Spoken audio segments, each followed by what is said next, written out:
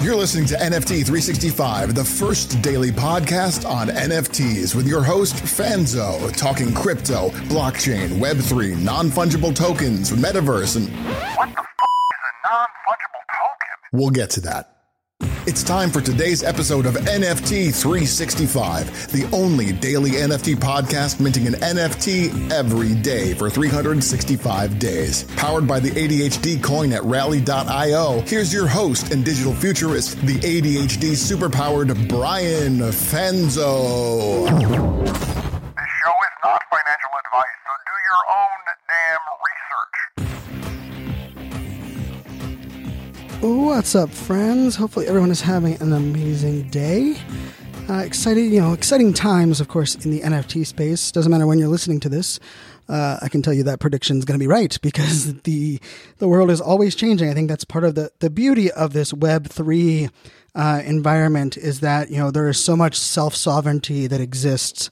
The idea that we as individuals get to control all aspects of our, finance and our data in ways that we never really have had to do before or could do before. And with that becomes all kinds of different, different angles that are available for us to really explore. And on this one, I wanted to explore something that I don't think many people are talking about. And I might say that a lot, but I'm pretty dialed in. I spend a lot of time listening to Twitter Spaces, a lot of time reading blogs and in others' discords. This is something for me, not only as a passion, but I am all in dedicated to keeping as much understanding about where we're going, but also as much understanding about where we are today. And I will say, there are a lot of projects, there are these waves where there will be weeks or multiple days in a row that there won't be that many projects of high caliber. And what I mean by high caliber, very buzzworthy. And then there'll be kind of like a run of those projects over a certain amount of time. And I will say, it's very easy to get caught up. And, we're buying an NFT every single day for a year here on this project. And for me, it kind of gives me gives me a little bit of an advantage in a way because, I'm buying an NFT every day. So I'm really working to study, it's not like, should I buy today or should I not? I'm buying one every day. But the question in many cases is, should I buy one that's the most popular one? Should I jump over to Solana and buy one that's there? Should I focus on the one that I know that we can get versus the one that requires a raffle and then we might lose at the end of the night? Last night that was the case. Thankfully I had already minted one early in the day. But last night, the Steph Curry NFT, I had all of my money loaded up in the FTX platform. And they tried to roll that project out 3 different times, and then they decided to postpone it to today. And I was like, "Damn, that sucks." But I'm glad I had already minted a project. But here's kind of the magic that I don't think we think about enough, and we don't factor it in enough. Is by not minting an NFT or buying an NFT or jumping on an NFT in the moment. Maybe we're second guessing ourselves. Maybe we're still unsure of the project. In many cases, I actually believe, but the idea of not buying an NFT could be the best strategic decision that you make. Now, that might sound like very naive, and I'm not trying to go fluffy here, but what I mean by is that being liquid at the right time, which, being liquid means that you have money to spend. You have ETH in your MetaMask. You are prepared and ready to, jump on an opportunity. Because here's the thing, not only can that be valuable in a mint scenario, but one of the scenarios that caught me by surprise about a month and a half ago that I'm still a little bitter about is that, I was going through, and this was before this project kind of began. It was a couple of weeks before this project began. And I had my eyes on, and I'll actually say the project. I had eyes on a Lazy Lion. It's a project I've been a huge fan of since it launched. I have never owned one. They kind of shot up. The floor price shot up over 1 ETH pretty quickly. They have a very powerful Twitter presence, which Twitter is my favorite social network. I love what they're building as far as in their Discord. I've been in their Discord since they launched, even though, I don't actually hold one of those NFTs, and I'm a big fan, right? And you guys will learn here on the podcast. I will talk about projects that I don't own. I have no shame in that. I believe that's kind of the true essence of a true thought leader that should be trustworthy, is not only just pumping the ones that you own, but I think we should also address and talk about ones and celebrate ones. You guys will notice I retweet and share a lot of content or projects that are not my own. I retweeted an article about Bored Ape Yacht Club yesterday, and I got 2 messages from people. I'm like, Fanzo, I didn't think you owned one of them. I was like, I don't.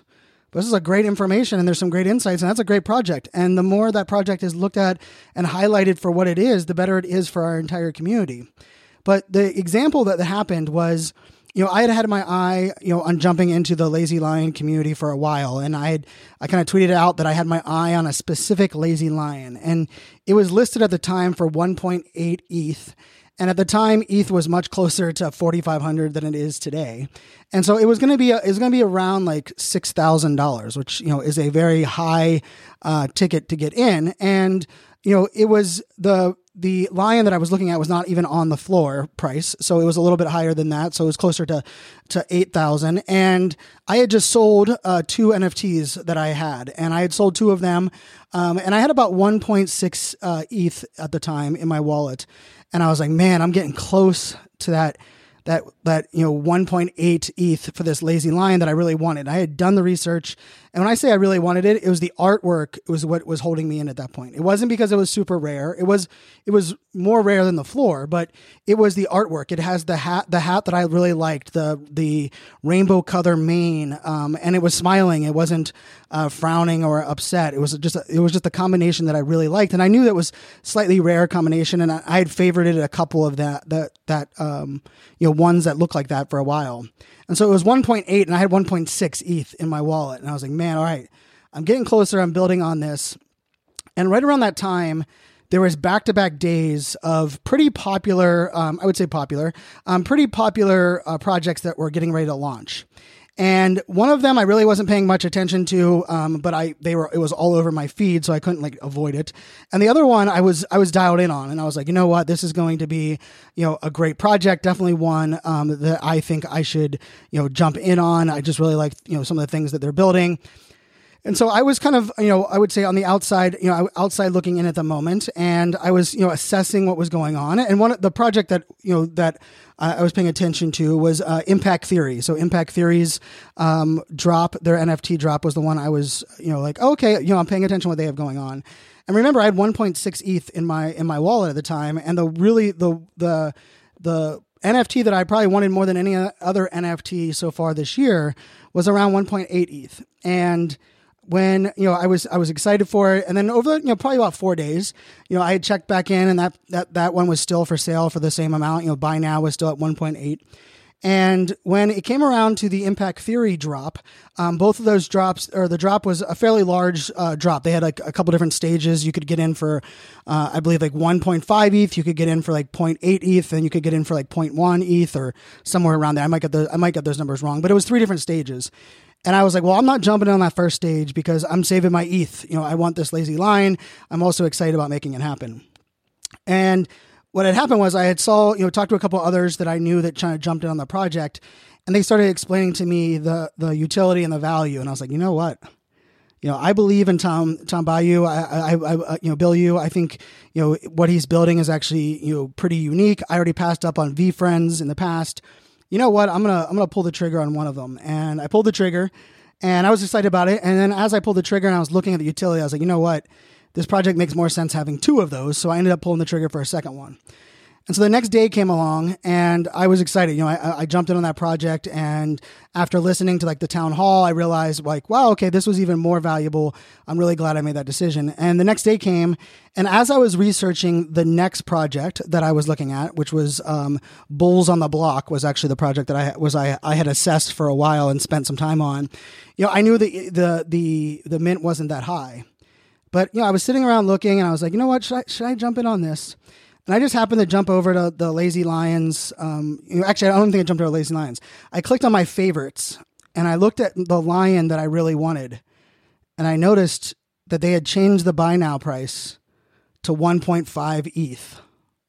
Now remember, the day before I made those two purchases, I had 1.8 ETH or 1.6 ETH.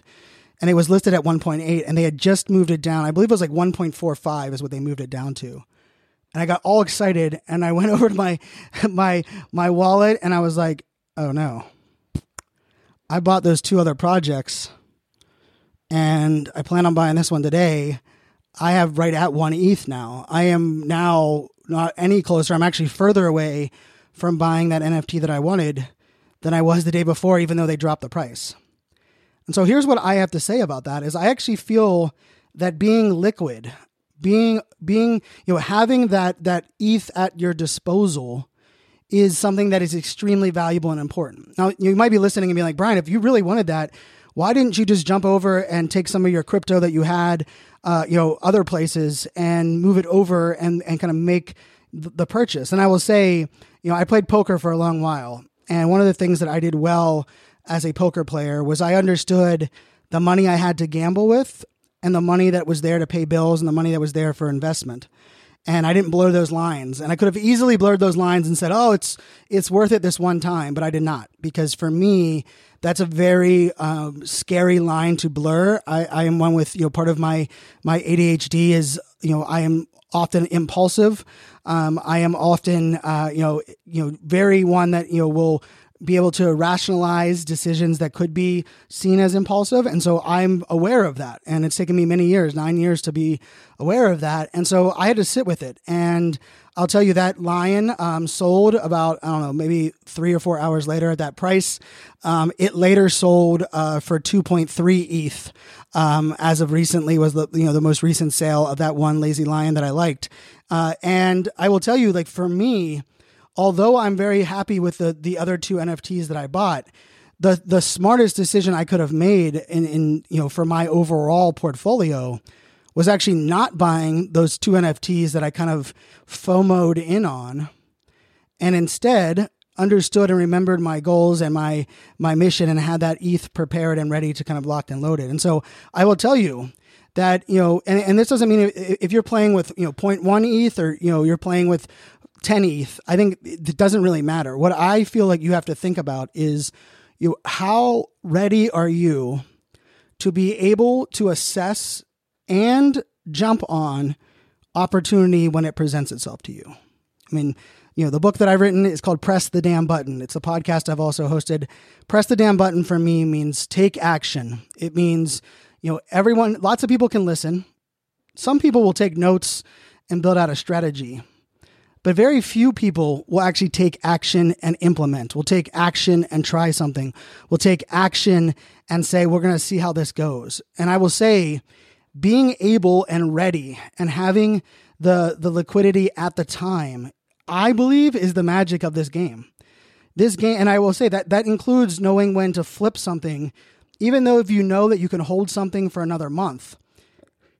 If you know that you could flip this right now, and having that extra ETH will help you make a better decision in the moment, in my personal opinion, that's actually, it's more valuable for you to sell it for less in the short term. If you know in that short term, having that liquidity is going to allow you to pivot or allow you to seize an opportunity that maybe others would not be able to.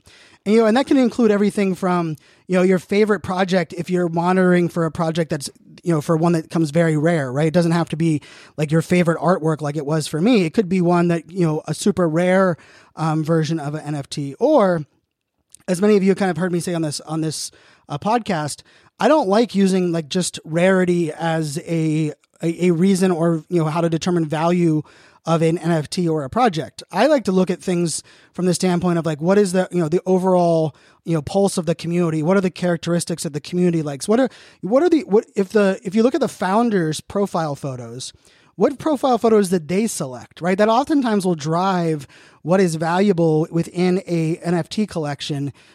in many cases more so than how rare something is. And not always does the the founder only rock the most rare NFT in the collection. And so, in my opinion here, the way I want you guys to think about this is, where are the opportunities that you decided not to mint?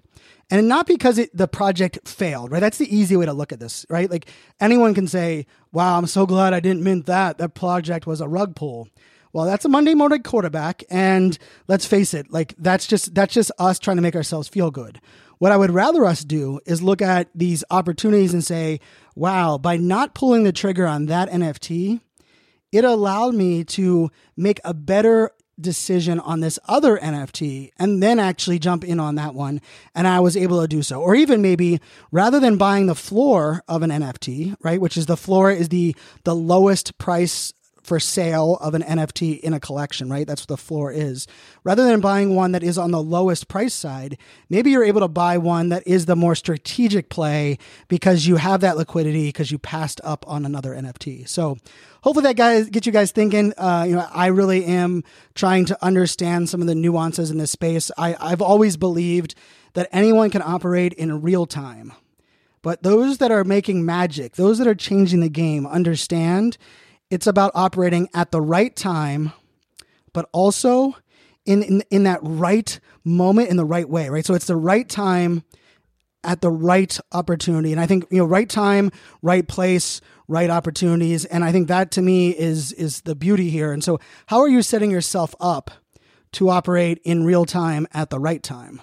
And I think that is more of a strategic decision. And it's up to every other person, right? Your portfolio, how you manage it, the ETH at your disposal is up to you. Now, I will also say, one of the things that I'm working on with, some friends here in the NFT space is this idea of pulling some of our ETH together to kind of allow us to be able to push or pull out of an entire, kind of shared wallet, so that in some cases that, maybe we aren't as liquid as we need to be, there will be a way for us to lean on each other to be able to pull those things together.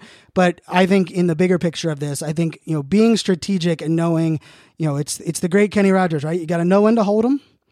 You got to know when to fold them. You got to know when to rock away. And sometimes you got to know when not minting a project and not buying an NFT will actually allow you to buy the NFT that could change your life. As always, this podcast is super powered by the ADHD coin. I just want to say a huge shout out. We are at an all-time high.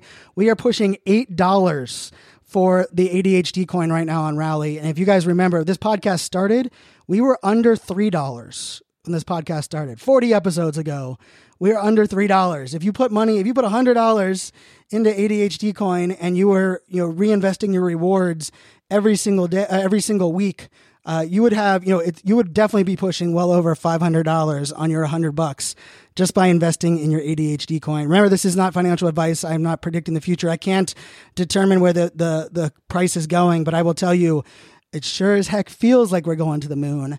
But if you guys are interested in checking that out, the coin, ADHDcoin.com. You can also check out the NFTs that we have that support the show.